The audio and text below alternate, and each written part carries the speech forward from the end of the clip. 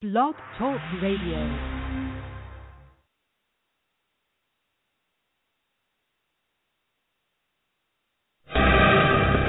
In 1992, the Food and Drug Administration decided that genetically modified organisms were the functional equivalent of conventional foods.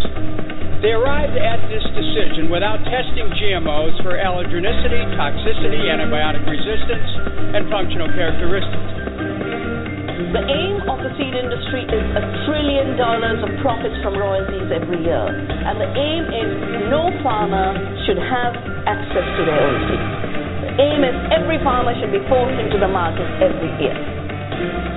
All across our country, our people are becoming more and more conscious about the foods that they are eating and the foods that they are serving to their kids. And this is certainly true for genetically engineered foods. Americans have a right to know if their food is genetically engineered.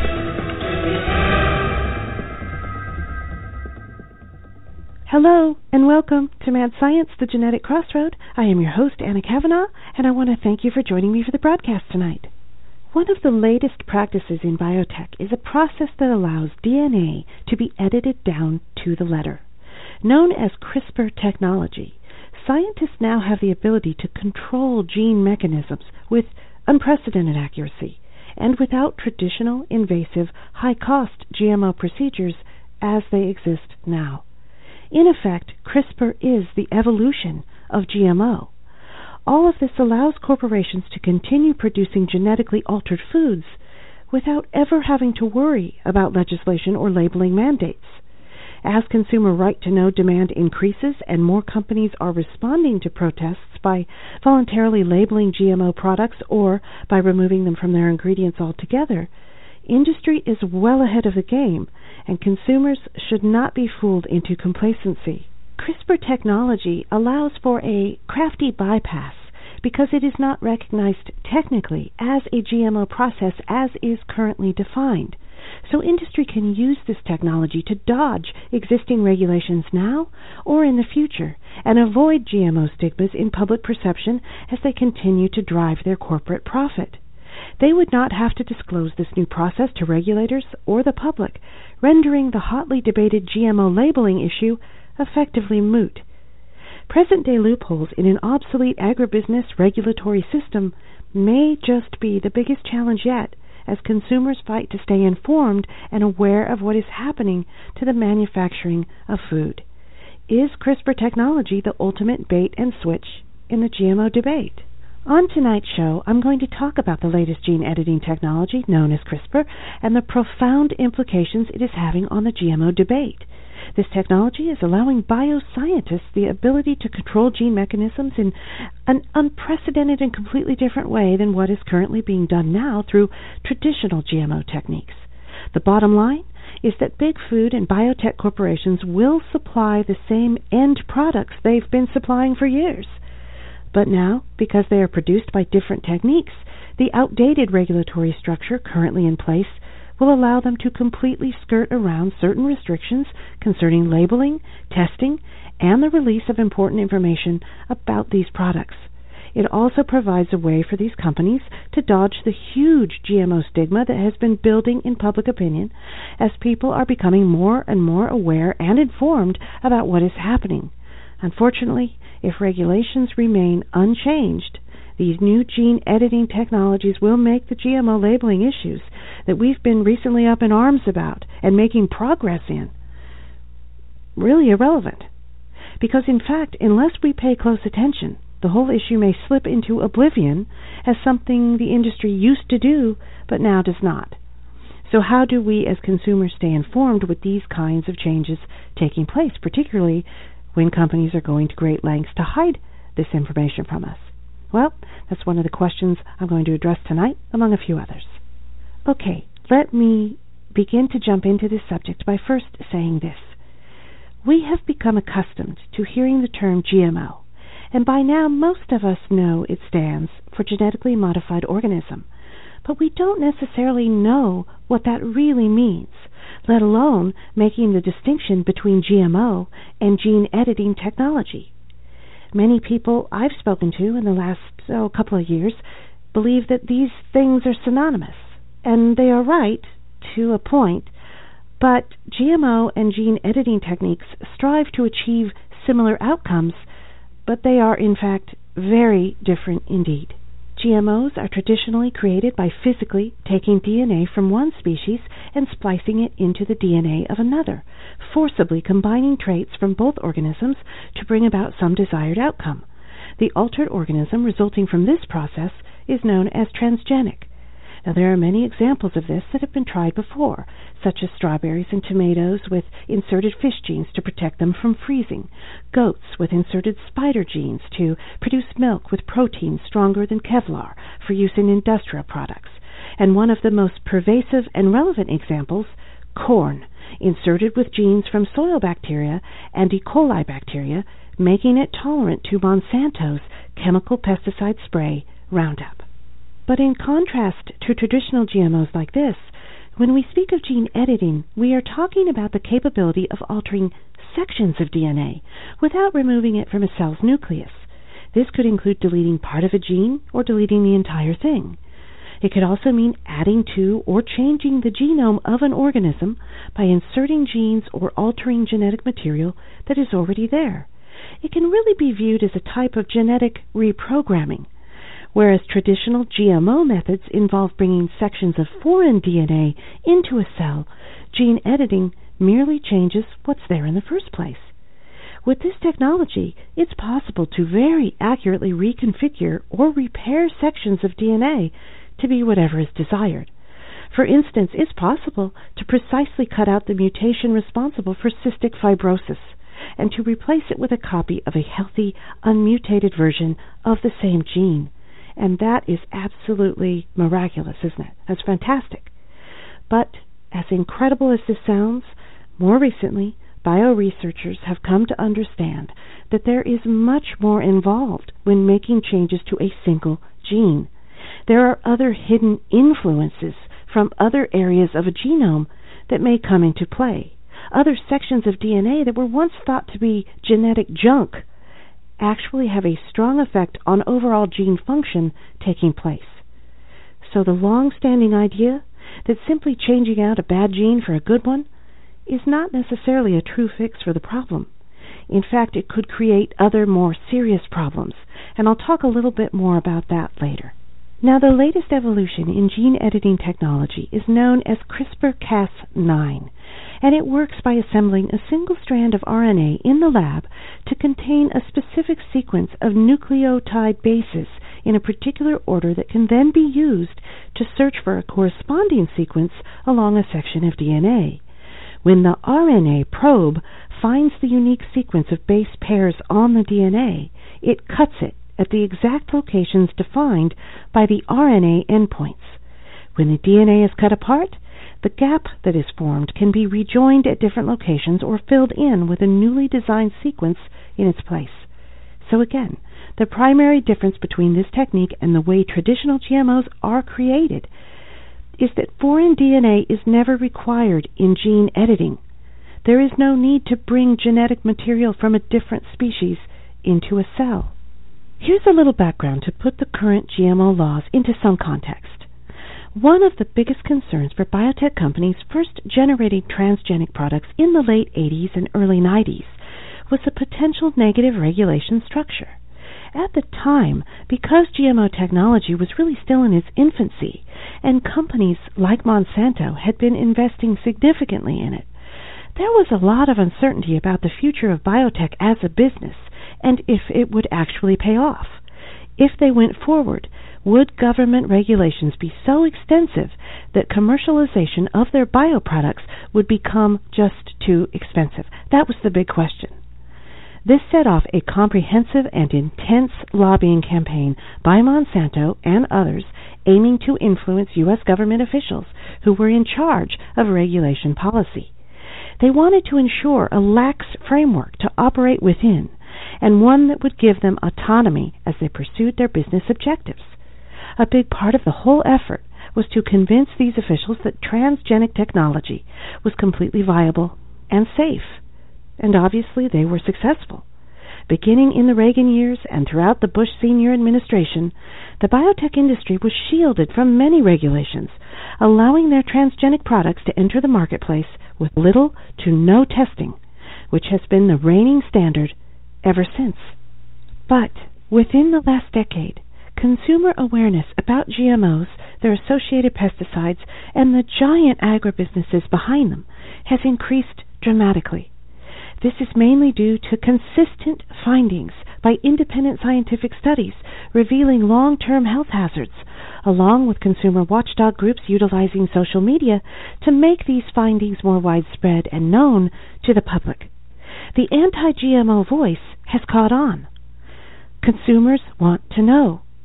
Public opinion within the United States has begun to turn the tide by exposing biotech and food companies for their unethical, profit-driven practices, and by holding them more accountable for their actions.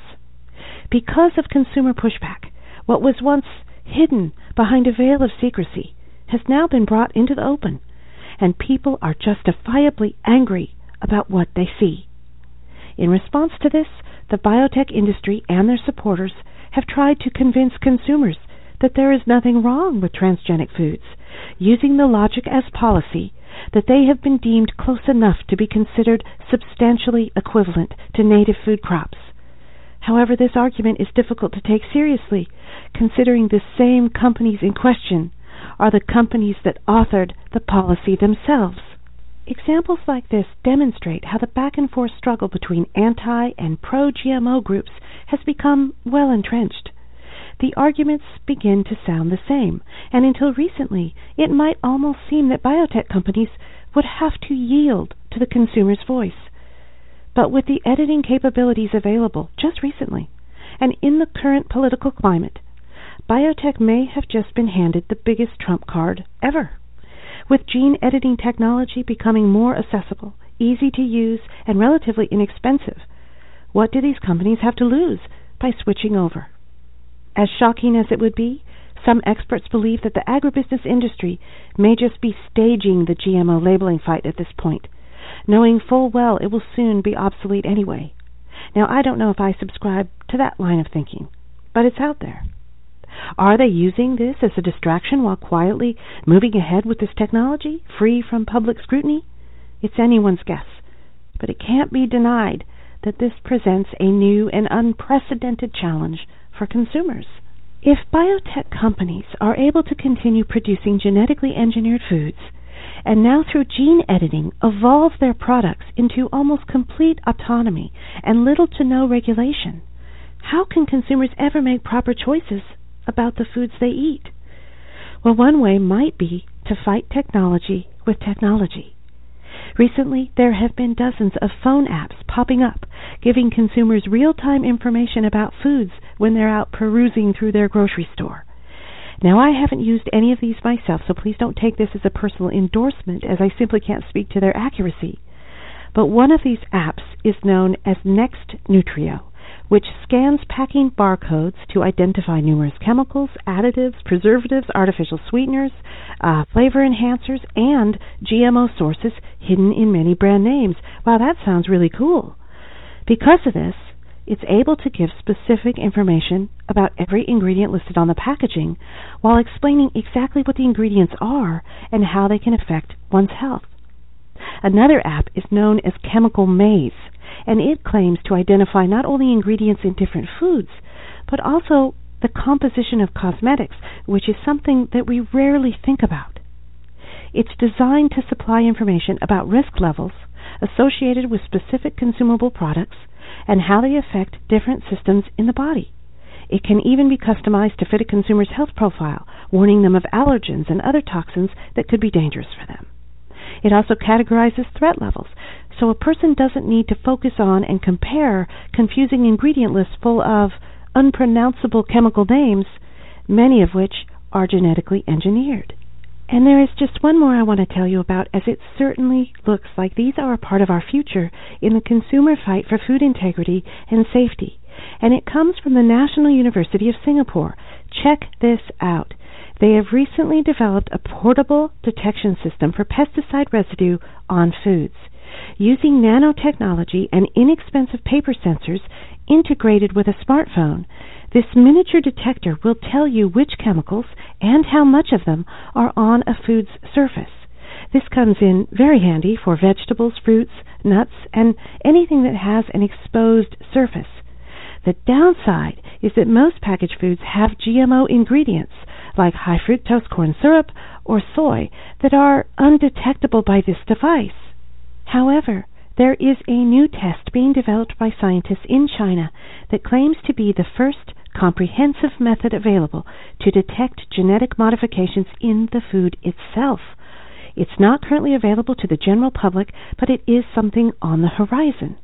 It's called the macro test and can identify about 97% of known commercialized genetic modifications to food, about twice as many as any other similar test.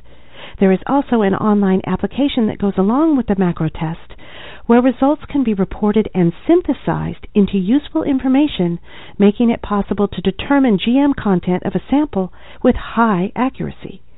This is amazing, but it's actually happening.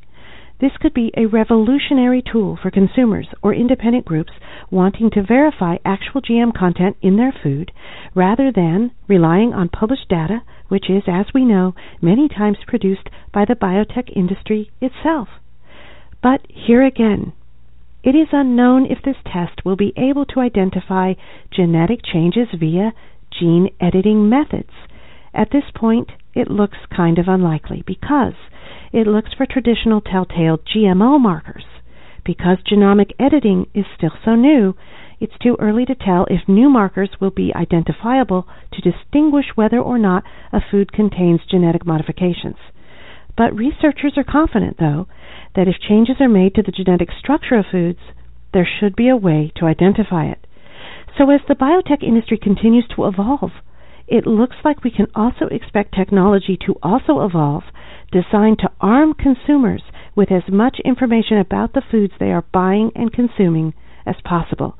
That's really so very exciting, even if it is in a glass half full or glass half empty point of perspective. Okay, now, although these kinds of counter technologies will empower us consumers with information and awareness enabling us to make better choices, it still does not solve the biotech problem. The American public is particularly at risk because big agribusiness lives here. It has been shown how blatantly corrupt and aggressive these companies can be, and they seem to have no guilt or conscience when it comes to maintaining the status quo, keeping the public in the dark about their products. Dozens of foreign countries make no hesitation rejecting GM foods because they are outside the magnetic sphere of U.S. agribusiness. Their economies are not affected nearly as much, and so U.S. mega companies bend to their will when it comes to making non-GM versions of their products available. Why can't the same thing happen here in America? Because, ironically, the entire GM business structure is subsidized and supported by the U.S. government, and part of this support is in the form of refraining from regulation of new biotechnologies. At this time, there are a small handful of private companies able to perform gene editing services, with some of the largest being Caribou Biosciences, Intellia, CRISPR Therapeutics, and Sangamo. These companies really do the dirty work, so to speak, licensing the technology out to large firms like Dow, DuPont, and Monsanto, who then use it for their own purposes. It's really interesting how the gene editing companies emphasize as selling points that by using their technology, transgenic products can avoid both regulation and public scrutiny. That's bold. They also distance themselves from commonly used GMO terminology by presenting their products as non-transgenic, as they aren't technically GMO by the original outdated definition.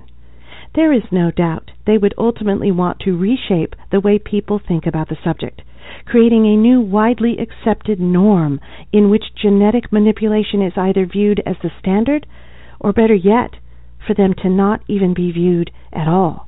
Dow AgroScience calls its licensed editing technology Exact, and has partnered with the Chinese Academy of Agricultural Sciences to produce a variety of GM rice products in China. DuPont Pioneer has coined their gene editing tools DNE technology and has implemented it in hybrid seed corn production as well as other crops, also including rice. The technology is not only being used for crops and pharmaceuticals, though. Korean biologists have recently used it to create a super muscular pig. They accomplished this by deleting the single gene responsible for inhibiting the pig's muscle growth. But most recently, and perhaps most disturbingly, Monsanto is using gene editing technology in a slightly different way. They have developed a gene editing pesticide known as RNA spray. This will be sprayed on crops in the same way standard chemical pesticides are applied, but will function quite differently. Instead of bugs eating a toxic poison residue and falling dead, the RNA spray, once ingested, attaches to the bug's DNA at a precise location and shuts off a life-sustaining gene, like a switch. So pests are killed in a way that is not considered toxic by normal definition. Such sprays supposedly only turn genes off for a few days or weeks at a time. This means that if a new swarm of insects enters a field a few weeks after the last RNA spray, the plants would no longer be protected, requiring, you guessed it, more spray. If insects evolve to survive the RNA spray, scientists can switch which genes are affected. The argument is that with this technology, since the spray targets specific genes, it can be tailored to affect only certain known pests while leaving other beneficial insects alone. This is the logic of biotech companies, playing with genes, switching them on or off, using new technologies whose effects are not fully understood. Yet they proceed as if the scientific laws governing these very complex processes, along with their outcomes, are thoroughly known, predictable, and tested, which they are not. This could not be further from the case. It doesn't take too much to realize that if an RNA spray can be designed to target specific genes in an insect, couldn't then the same process turn genes off in human beings as well? The answer is yes, and you can just imagine the frightening implications of that possibility. Every cell expresses or turns on only a fraction of its genes. The rest of the genes are repressed or turned off. This process of turning genes on and off is known as gene regulation, and it is a natural and important part of normal development. However, scientists still do not grasp its full complexity and behavior. So hypothetically, if other factors are introduced that interfere and disrupt the process, major disaster could happen. This is no joke and could stand a very realistic chance of taking place. The scariest aspect of something like this is the difficulty in controlling an outbreak if one were to occur. If that were to happen unexpectedly, how would we defend against it? Scientists can only speculate as to the safety of these applications. They simply are not able to know there will never be a problem.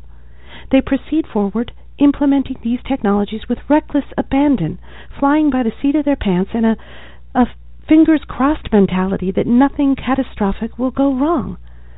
And that's not very reassuring, is it?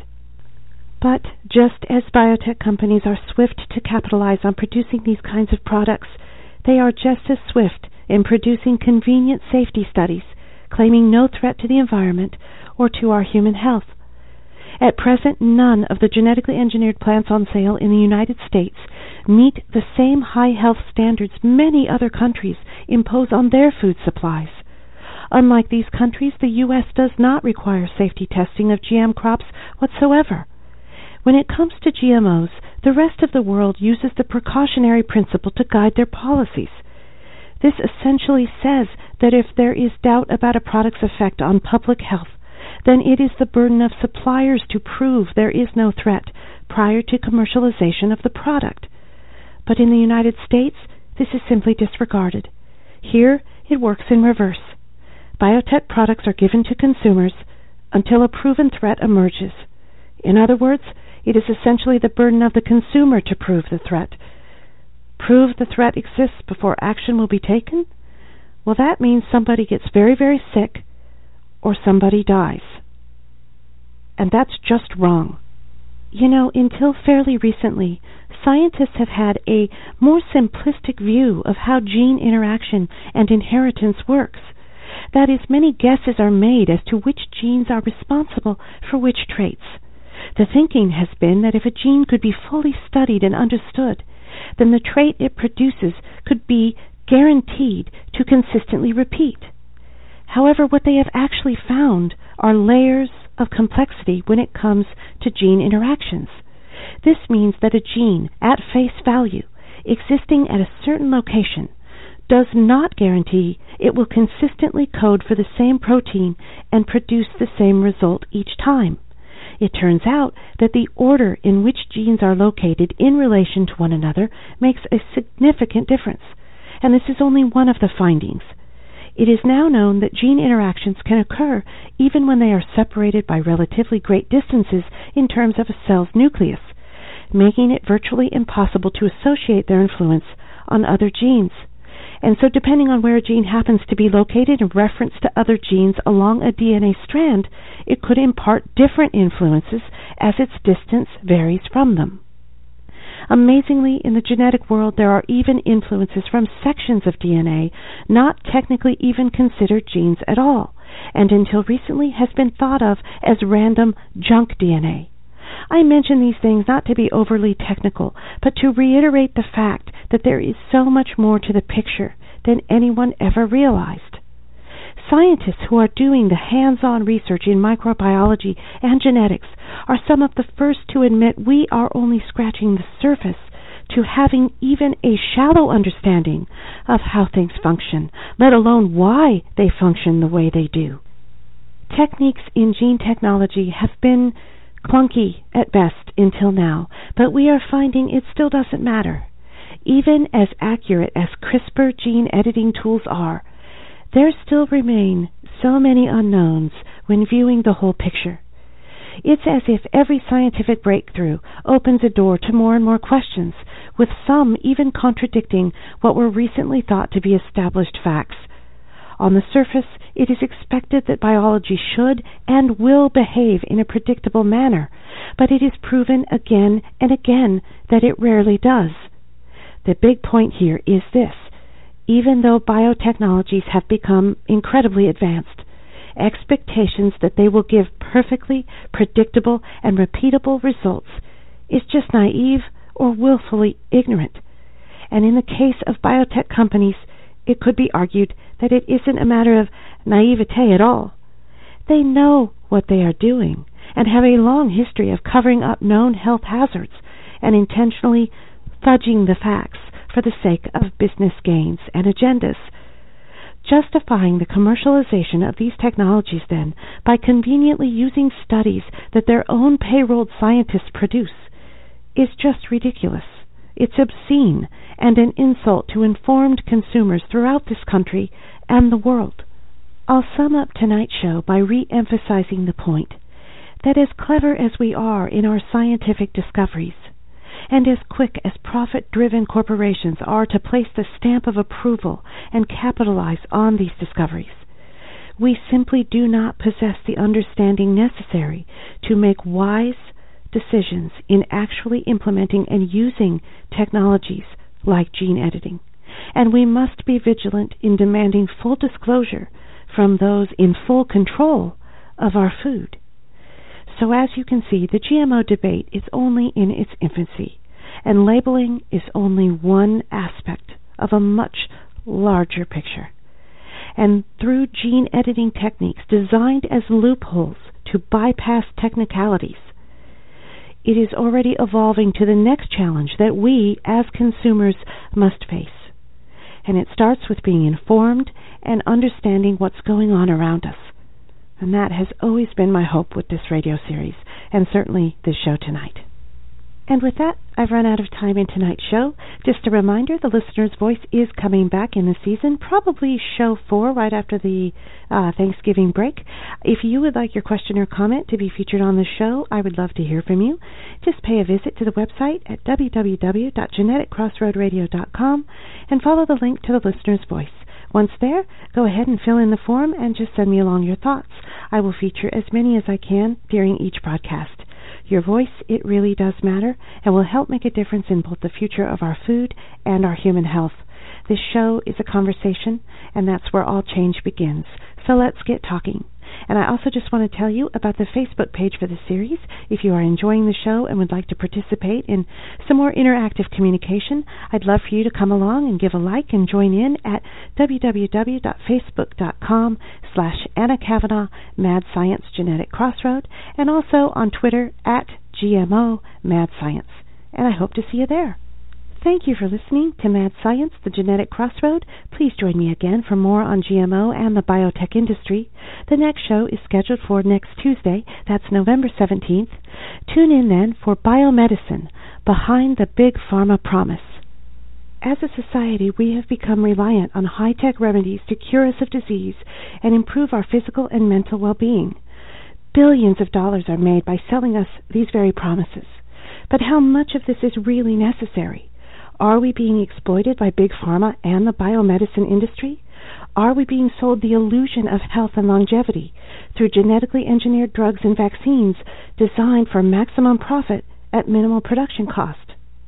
We'll be taking a deeper look into the troubling reality of targeted drug development, the questionable methods of mass producing them, and the huge yet unseen corporations and affiliates profiting behind the scenes at what certainly does seem to be consumer expense. Is all of that expense financial, or are we paying too high a price by compromising our long-term health without even realizing it? How much trust should we be giving these corporations, and how much blind faith in their promises? I hope you'll join me for next week's broadcast. If we destroy nature, surely nature will destroy us. For while we may hold dominion over nature, we do not possess its wisdom. Until next time, be well, be healthy, and be informed.